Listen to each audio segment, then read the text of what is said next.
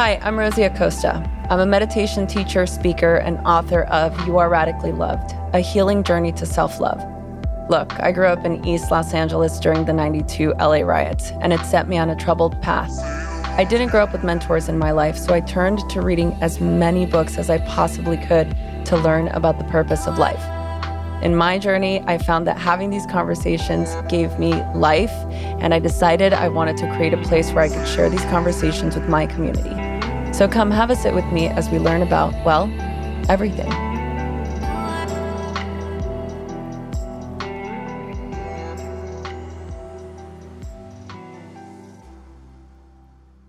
Hello, everyone. Welcome back to the Radically Loved podcast. This is Tessa. We have a very special guest on the show today. We have Thomas Hübl.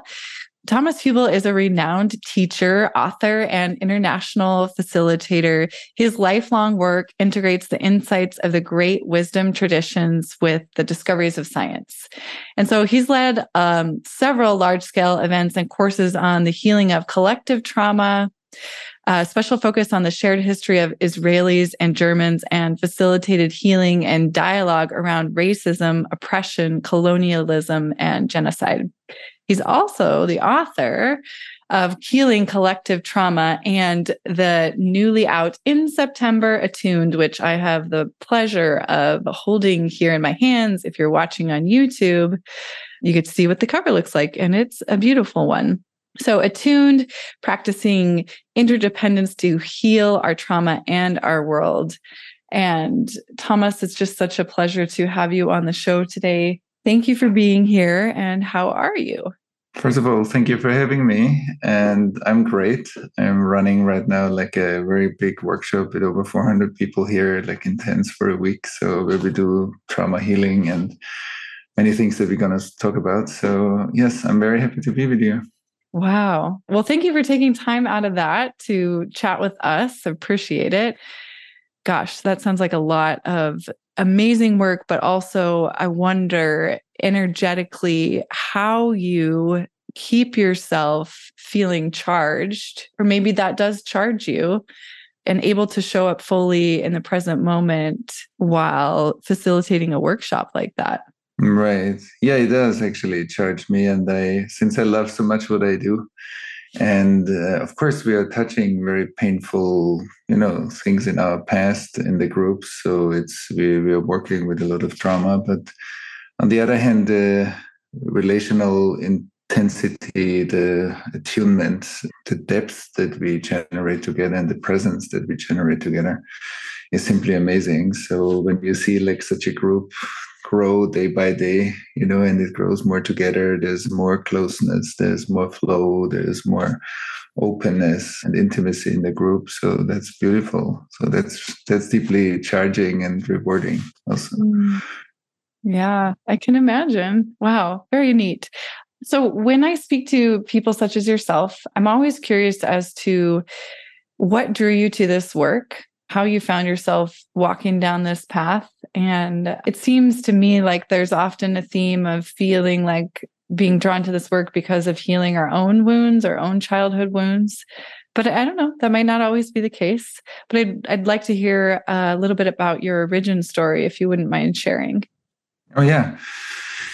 Yeah, I think there are a few, like as a child, I always felt kind of drawn to God, to spirit, but I didn't really resonate with the Catholic environment that's in the village. Like I grew up outside of Vienna, and it wasn't warm. I didn't really speak to me, but the spiritual dimension spoke to me always. And then another stepping stone was when I was 16, I joined as a volunteer. I was around 9 years then, like I was a paramedic already very early on, still while I went to high school, and then while I was studying medicine at the time. I mean, that put me in touch with a lot of trauma, obviously, but I didn't know much, like what I know today. I didn't know so much about trauma, but it taught me a lot about so many walks of life. I saw this as a big teacher for me this time. And then I left my medical studies when I was 26, and I went on a 4-year meditation retreat, and I started to meditate when I was 19. So I was 4 years in a deep immersion, and that taught me a lot. And then I simply all the time felt, I mean, this I think was also the reason why I studied medicine, that healing and like the art of healing, but also the spiritual dimension, the mystical dimension of healing is simply something that I was deeply interested in. Yeah, and all of that together kind of formed my path. And then I got invitations to do workshops when I came back from this retreat. And I started with workshops. And then within those workshops, my first workshops happened in the German-speaking area of Europe. And then often the Holocaust, the Second World War past came up. And so this kind of found me. Like the interesting, I wasn't really looking for collective trauma when I started my work. And I did a lot of relational work, a lot of mindfulness, contemplative work, mystical work. And then the trauma came up more and more. And then I started to study this like deeper and research and look into the dynamics of collective trauma. And that became like a path. I'm doing this now 20 years. I work with individuals and with large groups. And so we working with the interdependence of individuals and their ecosystems and the self-healing power that those ecosystems have. Wow. How cool. So you mentioned your first, well, I want to put words in your mouth, but it sounded like one of your first touches with experiencing trauma or witnessing trauma was being a paramedic. And this brought up the subject of empathy versus sympathy when I heard you say that.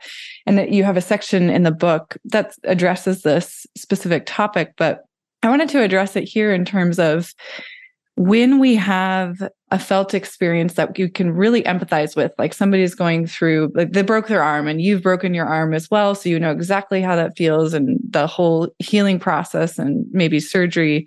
So you can really, truly empathize. And versus something like sympathy, where maybe there isn't, you could imagine, but maybe you couldn't put yourself in their shoes. And I'm not even sure that I'm defining those correctly or the differences between the two, but I did want to touch on the subject of empathy. In particular, how do we practice empathy? And is it important to tease out the differences between empathy and sympathy? It's beautiful what you're saying, because I would say there is the possibility that let's say I carry trauma. And then if I work the trauma to an extent that I could integrate some of the trauma into presence growth, post-traumatic growth, then I think it really enhances my capacity to empathize. So the integration of trauma creates post-traumatic learning. It makes us wiser. It makes my perspective bigger, and I can hold you more in me. I can feel you more in me. If you have a similar trauma in you, so I feel close to that. But I think also when we have undigested trauma inside, sometimes when somebody else comes with a similar trauma, it might also create the opposite, that actually triggers me and it brings up my pain when I see your pain. And so I think integration of trauma makes us wiser. And that's why many people that heal themselves actually can help other people to heal themselves, because they went through it, they integrated it, and so they become a psychoactive substance in a way, and they radiate it. And that's why I think healing is so important in our society, because it's not only for ourselves. At first, it looks like it's for me, but actually it's what I am able to give to the world. And that's why many people, their trauma becomes also part of their purpose. You know, my grandparents, for example, in Austria, I grew up in Vienna or around Vienna. My grandparents were, of course, in the Second World War. So when we work a lot on the intergenerational trauma, I got some of it from my grandparents that experienced the big war. And so I had to really deeply dive into that, and still maybe it will come up. So then I have to do my own work in order to be able in groups to work with people in their intergenerational trauma. And my own opening makes me much more available on that level to hold a space for other people. So I think that's also the beauty, that often, you know, when we talk about trauma, it seems like a stigma, something is wrong with me and not, I don't know. Yeah.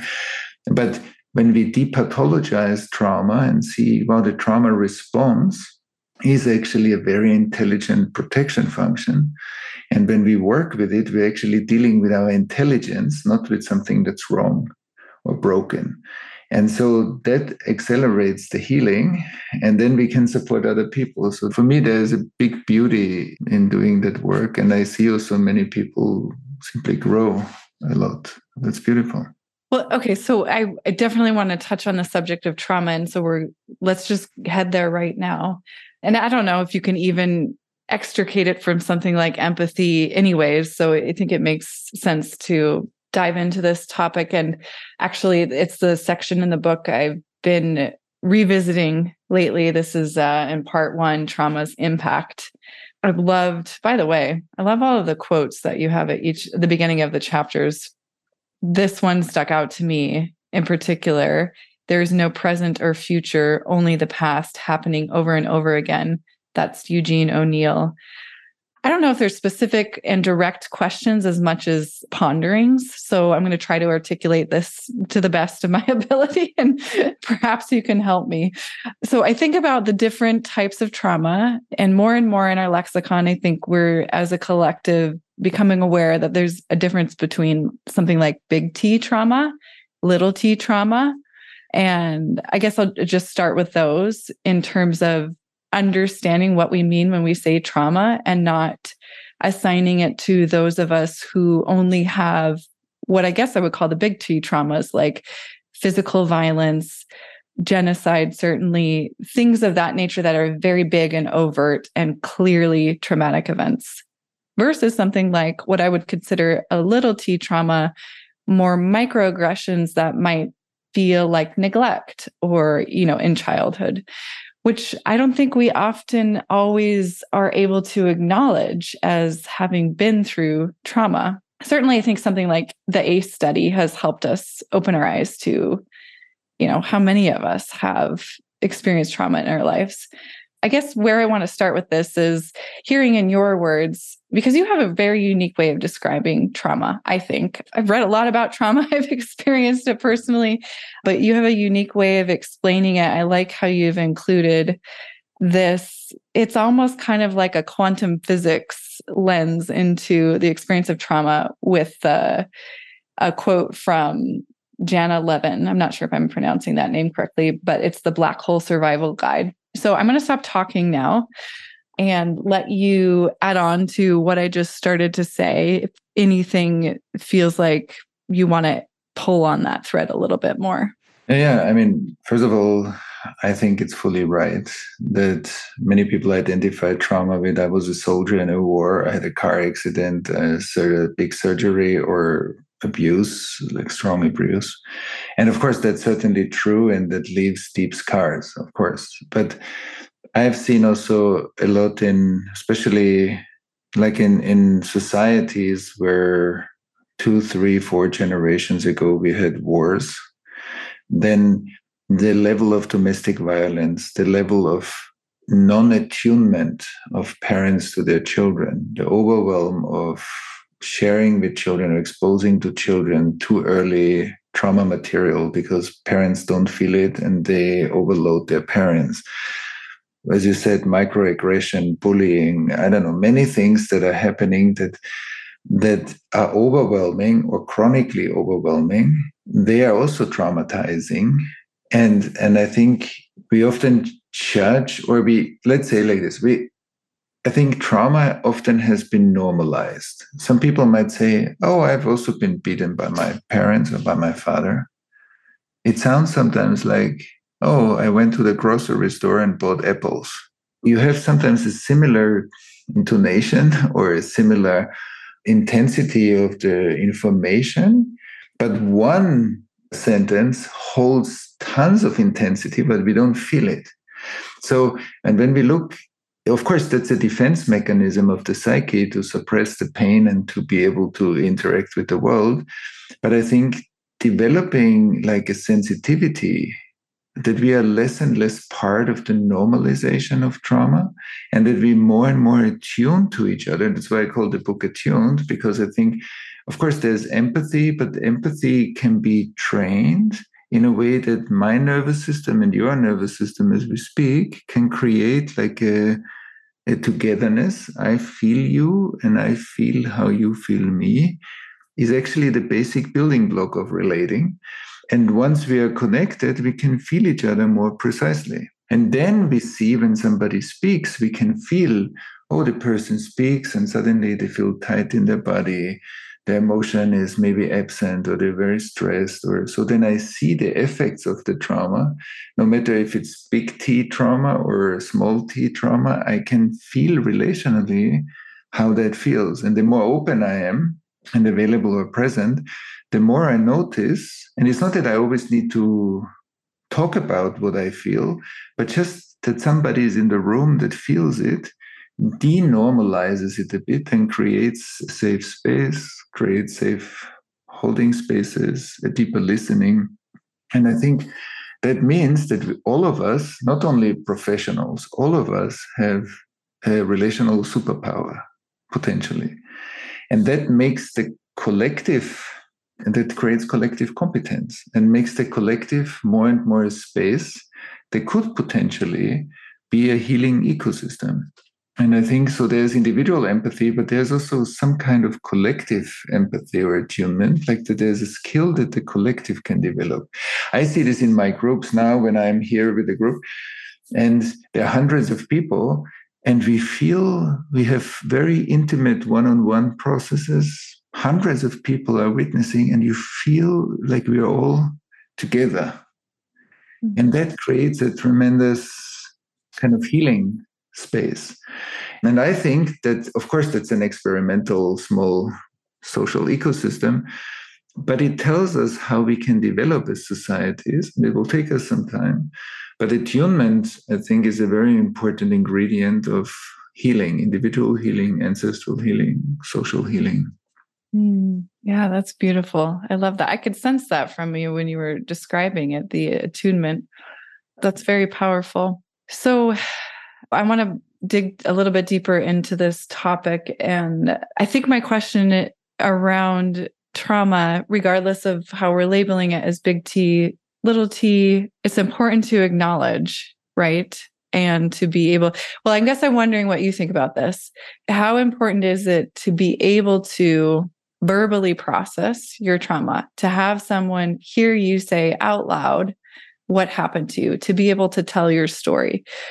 And what if you feel like, I can't quite remember? Maybe you had something happen in your childhood that's been suppressed and it maybe it's not on the surface for you to be able to articulate, but it feels like there's something off. So I guess I'm wondering, how important is it to be able to articulate it?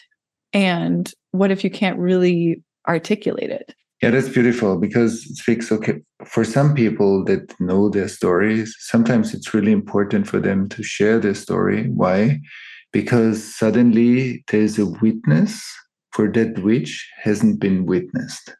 Part of healing is that suddenly there is somebody that hears my pain, that really wants to hear my pain or wants to hear what happened to me, and kind of confirms through deep listening the situation that's maybe when children were neglected or abused, there wasn't like another grown-up in the room to say, no, that's not going to happen. This cannot happen.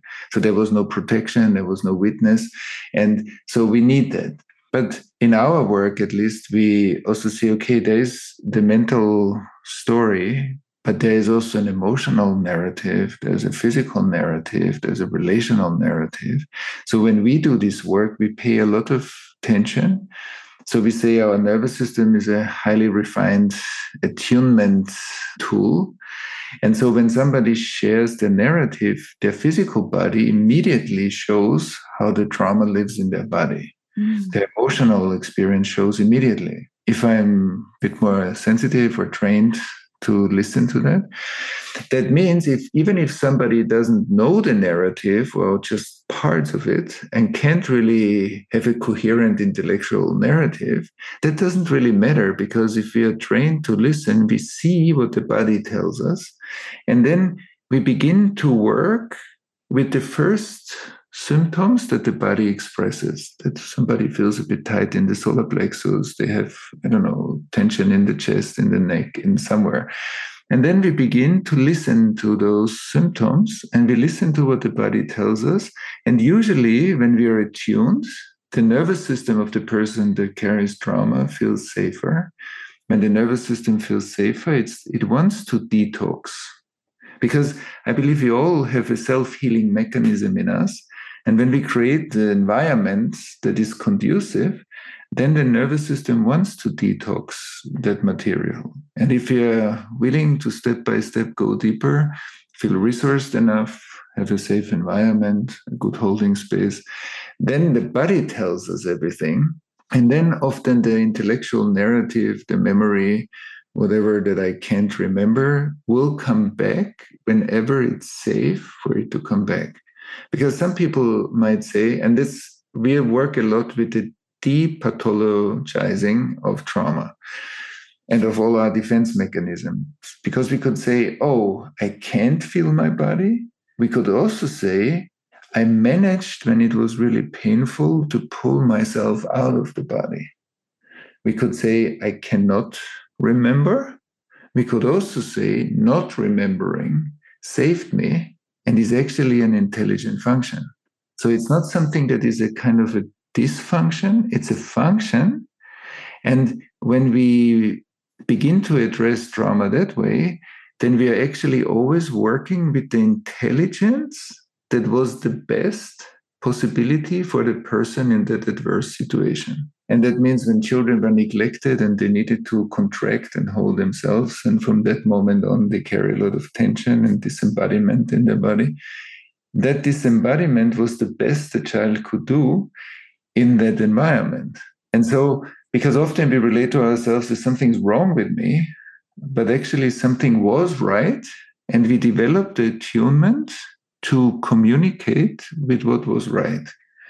And I see a lot of people changing their self-criticism, their self-judgment into actually a curious kind of looking, or a curious inward journey to find out what actually worked. And that's much more empowering than when I'm simply dysfunctional, and people say, I cannot ground myself really. Yeah, because there's a force that pulls out of the body. And if I begin to work with it, then I can ground myself. And the last thing, maybe some people struggle with not being present. But when we listen to what the trauma response says, it says here in space and time, in the traumatic moment, it's not good for me. So to be somewhere else in space or to be somewhere else in time is better. To pull out of the body, to split inside is better. And so even in the presencing or mindfulness work, I think being trauma-informed and noticing that not being present is maybe an intelligent function that protected that person helps us to work with it in order to become more present. So we're not working against the stream or against another movement. We're actually working with it to feel more embodied and present here and now. So that's why I think it's just a few examples. I love that reframing of the purpose of disembodying ourselves from a present moment. It definitely serves a purpose. And I've always kind of considered it a negative thing. It's sort of, when you hear people talk about it, oftentimes it seems like it carries a negative connotation. So I find that very helpful. Thank you. As it relates to relationships, and this is a theme, I mean, I think Attuned is throughout a relational book. I mean, the relational field is a central theme in the book. And when I think about relationships in particular, and as it relates to trauma, the idea of victimhood and perpetrator and healing these wounds, I often wonder, is it, if we have a relationship or if we want a relationship with the perpetrator and we're at that place where we're feeling healthy and ready to heal this wound with someone who's harmed us in some way, is there a good way to do that? Is there a safe way to do that? Or is there a healthy way to do it in terms of maintaining relationship or healing relationship with those that have harmed us? Yeah. I mean, of course. I mean, we have worked with descendants or really people that, well, let's say, came from Nazi background families and Holocaust survivor families. So the intensity of that relationship or victim perpetrator dynamic is very strong. So what I would say is, first of all, we need to work on the trauma integration to a certain extent that somebody can stay in the room when whatever transgressor is also in the room. Otherwise, it doesn't make any sense because there's such a strong disembodiment that nothing healing or meaningful can happen. So we need to do our inner work to a certain extent that we actually feel the willingness, even if it's challenging, that we feel the willingness that we want to restore that relationship. Because I believe, and what I've learned from the work is that in the moment there's a transgression and somebody hurts somebody, there is an entanglement between the victim and the transgressor. There's kind of a locked relationship anyway. It's not visibly locked, even if the people are on the other side of the world, but there's kind of an entanglement because we broke, in a way, an ethical law or the human rights. And that creates something. The second thing that I've seen is in the moment somebody hurts somebody, there's a kind of what I call a shadow drama being copy pasted into the transgressor. So the hurting somebody hurts us, even if we don't feel it. So I'm not saying everybody is aware of that, but when we begin to create restorative processes, so both sides actually need to work through something in order to be able to restore relationships. And I have seen like tremendously powerful moments when we had these groups where people from different sides came together, like Jewish people that got hurt and people with Nazi descent, Nazi family background.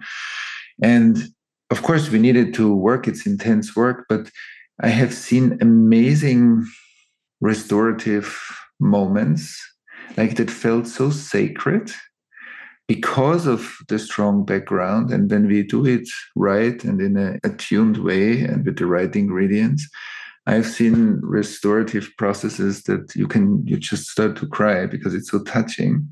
And you feel, wow, now something sacred's happening. Like life restores something that seemed like a big gap that can never heal, really.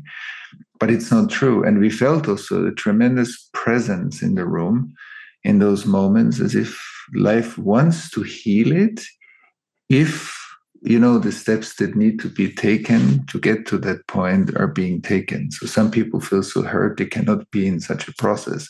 They need first the individual work and a safe space, and then but we can do it. And sometimes we also work with different groups, that one group does the work, the other group does the work, and when it's ripe we bring them together.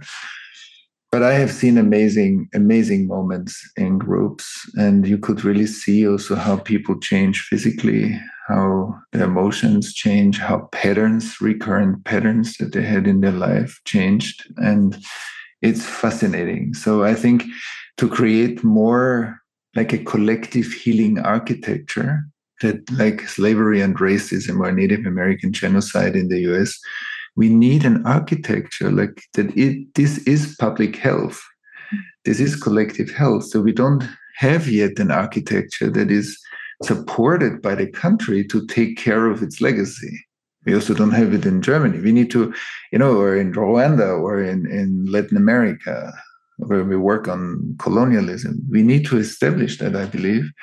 And like that, we could literally change the course of many events. And I think it's an amazing investment in public health to work on those systemic legacies. And so, yes, that work needs a lot of attention. It's not just easy, but it can have a tremendously rewarding outcome, I've seen. Yeah. Oh, I love this idea. My father, before he retired, he was a victim offender mediator. So he would often be at that point with someone who was a victim, and maybe somebody who was in jail would bring them together to have a meeting and a reconciliation and just like an acknowledgement of wrongs and an apology. So I'm just so hopeful for that kind of work. I remember it being groundbreaking back in early 2000s, I think is when he was doing that work. And so it's amazing to hear you say on a grand scale, systemic change is possible and you've seen it happen at such a larger level, and to hear about ideas of like creating an architecture for it. That sounds really cool. I mean, more than cool. Cool is an inadequate word there. I think there's one last thing I want to touch on in terms of trauma, and then I want to move in a different direction. And if you'll indulge me, I wanted to read just a short paragraph from the book. I'm on page 96. So you're writing about trauma. Another difficult to fathom phenomenon is the one we call trauma, aka karma or shadow. Like the astrophysicist's black hole, trauma can be sensed as an absence or nothingness that barricades its secrets and, however strange, has a distinct location in space and time. This is kind of what I was referring to, and I was describing almost like this quantum physics lens of trauma. And then you go on to say, although a person's past traumatic experiences are often invisible, secrets never to be revealed, they simultaneously exist as a great density of energy, powerful enough to disfigure the very fabric of reality. The closer we get to one of these traumatized zones, the stranger things appear. This is what kind of hooked me. The stranger things appear. Then the stranger things appear. And I kind of paused and I was like, why do because it's outside the realm of what we would consider normal? I was wondering if you would indulge me in explaining stranger. Yeah, because when we look at when a traumatic event happens, there is a very strong impact onto a living system. Let's say a human being, can be an organization, can be a society, can be the biosphere. So there's a strong impact. What happens in the system because of that tremendous amount of stress, either we go into fight, flight, or freeze. So there's tremendous stress, and the nervous system has the power to shut down a part of that stress, and in order to survive better. So because with that overwhelm, we can't survive. So it shuts it down so we can still do things, run away, save ourselves, I don't know. But the shutdown becomes an absent, numb, suppressed part. I often say trauma is like, imagine you see a war scene on the TV. Then you take your remote control, you mute the TV, and you still see the scene, but now it's muted. And then you take the TV and you throw it into the ocean. And then you see slowly how the TV disappears in the water. And now let's imagine that when there are systemic traumatizations, that the ground of the ocean is full of TV sets that are still playing their scenes in the unseen. That's what Jung would call the collective unconscious. But it's not that what's in that, the intensity in that shutdown is not gone. There's a tremendous amount of energy, but it's now shut down and appears in us often as an it. Or, first of all, we don't feel it, but if symptoms arise, they look like strange to us. We don't know where those symptoms come from because we don't feel this absent part. And so when we look at relationships, when we talk to somebody, I think we are not yet, as collectively, we are not yet skilled to notice that people, when they speak about things, especially when they speak about things that they're struggling with, often they don't feel their physical or emotional experience. So they tap into some numbness and absence, which is overwhelm. But since we often don't feel that happens, it keeps happening over and over again. So absence is almost like a bit of a black hole. It's like it swallowed information and is shut down. But it doesn't mean that that's shut down. So when people meditate, for example, then you can see some people rest really in spacious awareness and they can witness whatever comes up in them. Some people touch this kind of absent parts in themselves where it also looks like I'm witnessing something, but I'm actually not anymore connected to my to the information flow. And so that dissociated meditation and that connected meditation make a huge difference. And so that estranged information that is other often appears as other. That's when the whole good and evil story comes into play, because all the information that's suppressed has effects, but we don't know how these effects come into life. So we kind of made stories about it. Re-owning, though, the split information creates integration, creates less othering, less polarization, less fragmentation in our societies, and more inclusion, more openness, more collaboration, more of many things that we actually desire, that we want to see more of in the world. And the last thing that fits a bit to the quantum mechanic stuff, I think that in presence is when there's trauma, unintegrated history is the past, integrated history is presence. So everything, all the ancestors that led up to you and all the ancestors that led up to me, actually the integrated part has this conscious conversation. So that's not past, that's the history that is able to have this conversation, because most of our brain functions and our liver and our emotions, we didn't develop. They developed over a long period of time.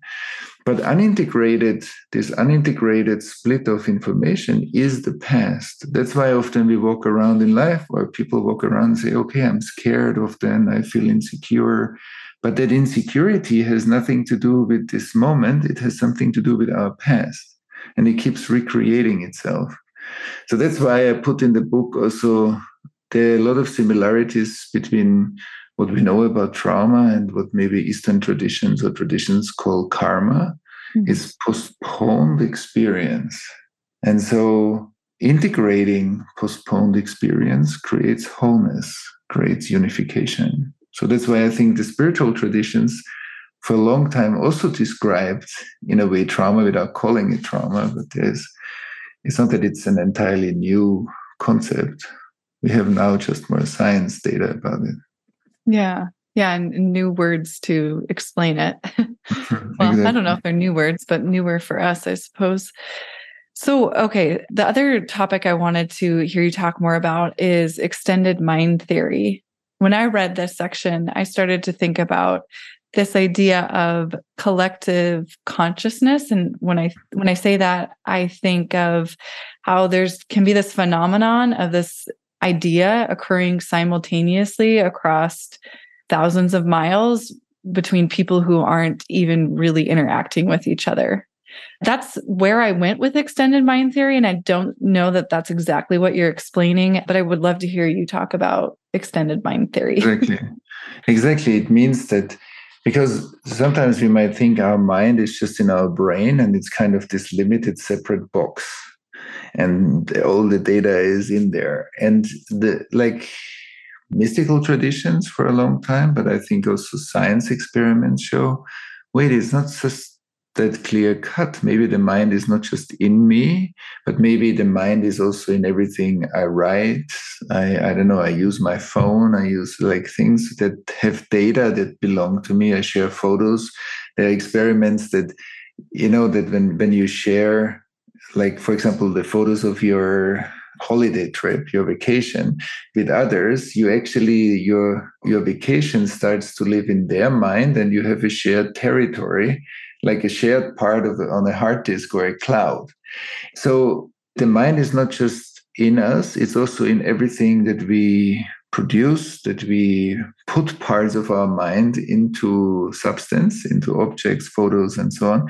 And then it continues even more that we say, okay, our brains, and our bodies, our nervous systems, while we have this conversation, there's a lot of data flowing. There's our intellectual framing of what we are aware of, but there's a lot of data flowing. And not only between us, but between everybody, like all of us, all the people that are listening to this right now, also begin to participate and attune to this conversation. So we could say, if there are many people listening now, you and I actually happen in the nervous system of many, many people.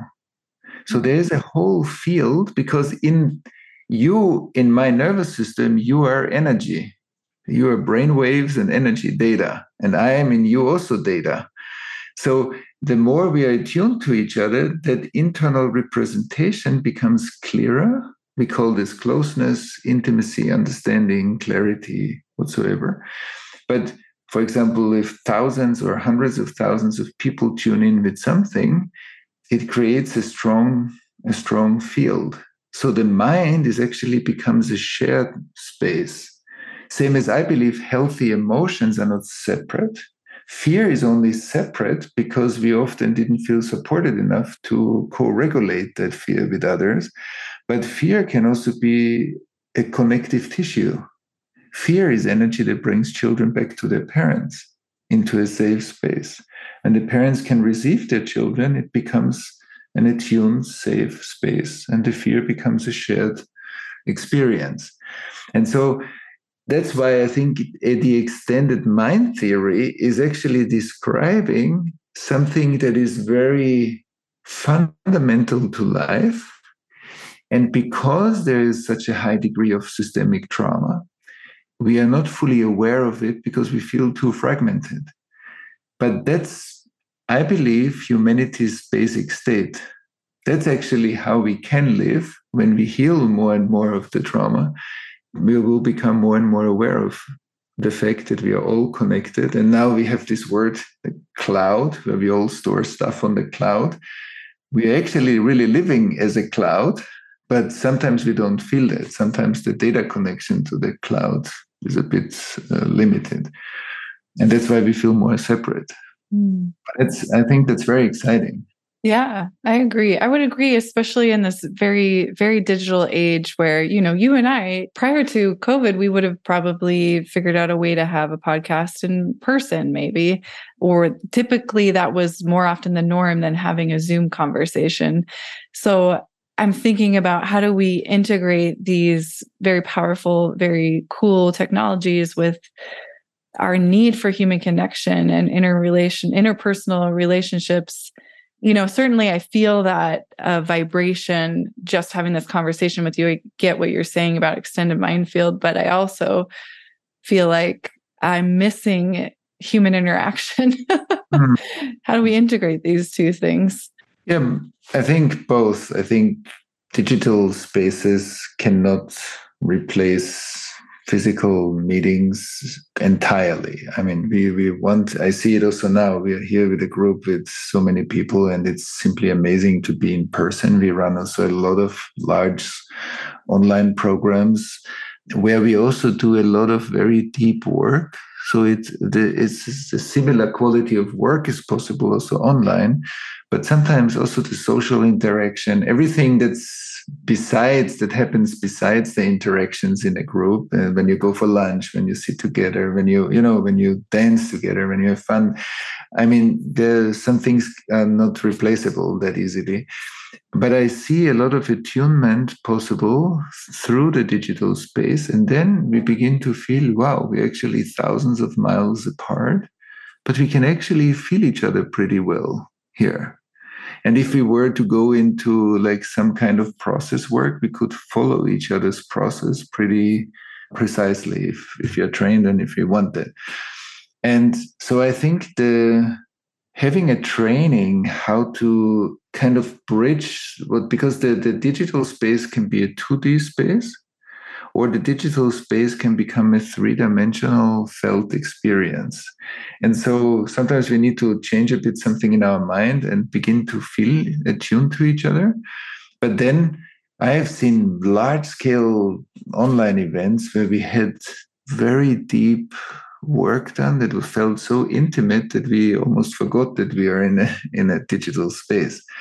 And I think mixing that up with real like physical meetings, I think we need to find a regulated balance. But I think we have amazing possibilities. It increased the range. I mean, you and I wouldn't be here most probably in this conversation without Zoom. So yeah.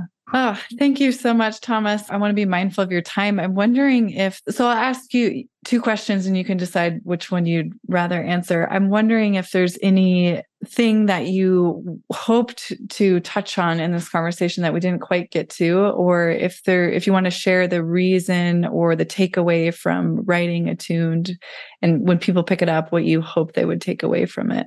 Maybe I can speak to both a little bit. Sure. Because one thing that I wanted to share before is, I think when we talked about big T, small t trauma, I thought it's very important to see that if we depathologize trauma, of course, trauma always stems from painful experiences in the past. But once we carry that inside, that's a great invitation to grow. That's a great invitation for us to find ecosystems that support us to grow. So we don't need to do it alone. We can do it together. But reframing our internal processes that we usually judge is tremendously helpful to become more interested, so that I'm always exploring intelligence and not some kind of minuses or limitations or dysfunction. So I think that that's one. And that always trauma healing creates post-traumatic learning. So we learn something, we grow, it creates kind of an ethical learning often. So we grow as human beings, and we are more able to receive the world, which I think is wisdom, to be able to feel and receive more of the world in our perspective. And with Attuned, I think that our nervous system has tremendous capacities. Attunement can intensify and enrich and deepen our relationships like incredibly much. And so one takeaway from Attuned can be that when we begin to practice that, we see that we all, first of all, can intensify our relationships that we already have. We can also develop a collective competence. For this, we don't need to be specially trained trauma therapists, but we all have a relational superpower. And we know from research that people that go through adversity, if they have positive experiences, so the ACEs study brought out the PIECES study, positive childhood experiences, and we know that when we really need help and somebody is there and helps us, it reduces the trauma after effects, and we remember those moments as deeply empowering. And so we all can be that person that can be in the right moment somewhere where somebody needs it, and we can receive it from other people. And the last thing, maybe, I think Attuned describes also that trauma is not just a personal experience, is part of my biography. The individual trauma, the ancestral trauma, and the systemic trauma, they are a system. So it's not just a standalone thing. Attachment trauma comes because our parents are traumatized too, and their parents most probably were too. So that's why they couldn't hold us, not because they were vicious in most of the cases, but because they simply didn't have the bandwidth to do it. And seeing that trauma is a whole system, I think gives us much more access to healing capacities. And so I think it's important, and Attuned, I think, describes what I call the IAC, Individual Ancestral Collective Trauma System, or fluidity, like that we can liquefy that. And that's, I think, also important for collective issues like climate change or global collaboration or anti-racism work, or anti-Semitism work, or decolonizing our world. So there are so many big issues, I think, where relational capacities are the remedy. Yeah. Thank you so much, Thomas. Thank you for the work that you do and for sharing this with us. I really appreciate your time today. Is there any particular place that you want to point listeners to in terms of connecting with you and following along in terms of social media outlets and things like that? Yeah, my work's represented, I think, on all big social media channels, Facebook, Instagram, whatever, Twitter. And but it's my website, ThomasHübl, HUBL.com, ThomasHübl, HUBL.com. And also our nonprofit. We have a nonprofit where we do a lot of collective trauma work through our NGO, and that's the pocketproject.org. So these are two places where people can see the richness of how we can participate in giving back something to society. Wonderful. Well, I'll make sure those links get into our show notes so that people can easily just drop down the info button right below the podcast link and connect with you there. And maybe one more thing that I forgot is that we have an annual Collective Trauma Summit, collectivetraumasummit.com. And there, many people, like we have such a big list of speakers. And I think that could be also an interesting kind of resource for people to learn more about from an interdisciplinary conversation, and great speakers. Yeah. Is it the same time each year? It's coming up in September, the last week of September and October. It's 9 days with, I think, 60 or 70 speakers, 100,000 people participate every year. So it's a big thing. Yeah, it's great. Yeah, well, let's definitely make sure that gets into the show notes as well. Thank you for bringing that up. Yes, and thank you for having me here. It was lovely. I felt like a lovely resonance between us. It was beautiful. Yeah, likewise. Thank you so much for listening to the Radically Loved podcast. Please remember to subscribe, rate, and review wherever you get your podcasts, and follow us on Facebook at Radically Loved Rosie, on Instagram at Rosie Acosta, and Twitter at Rosie Acosta. By the way, this is original music by DJ Taz Rashid. You can follow DJ Taz on Spotify and check out the best music for yoga and meditation. This has been a Mod Pod Studio production. Check them out at www.modpodstudio.com.